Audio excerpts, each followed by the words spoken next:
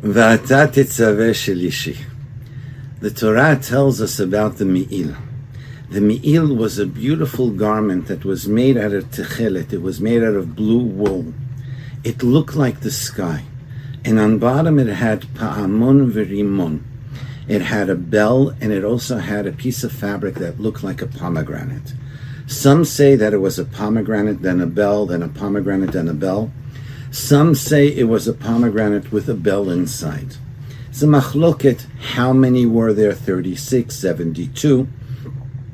But everybody agrees, and the Gemara in Erechin tells us that this comes lechaper alavon lashon hara. This comes to forgive about lashon hara. It comes to teach us what we have to do in life.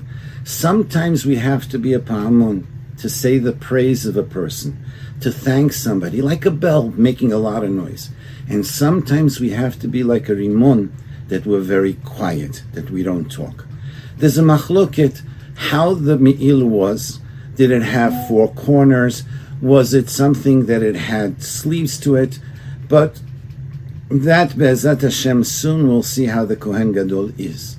But the Rambam tells us that it had four corners. And the question to be asked, and think about it, did it have tzitzit on it or it didn't? Because a beged of four corners has to have tzitzit. Does this me'il have tzitzit on it or not? Then afterwards, va'asita tzitz. Tzitz is a crown that the Kohen Gadol used to wear.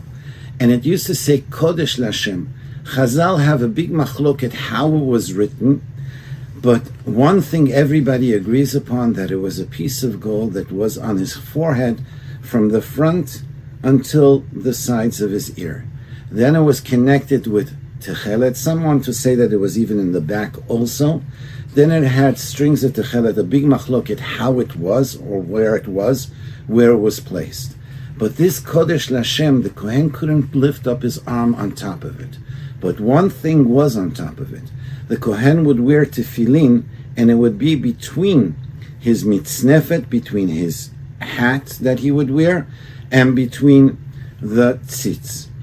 Why? The Gemara goes and tells us that tzitz had only one shem, but tefillin has many more shemot. So us in the morning, when we sit down with our tefillin, we should feel like a Kohen Gadol that's able to become close to Ribbono Shel Olam by us wearing tefillin at that time. And then it ends that we have to make a ketonet, that each one has to wear a tunic.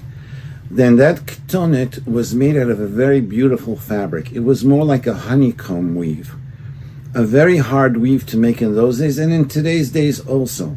But that's what they wore, the Kohanim used to wear. And then afterwards, they're supposed to have also, but they put it on beforehand, would be mechnese bad, would be pants underneath of all their clothing. It would be like an undergarment for kavod ul tifaret.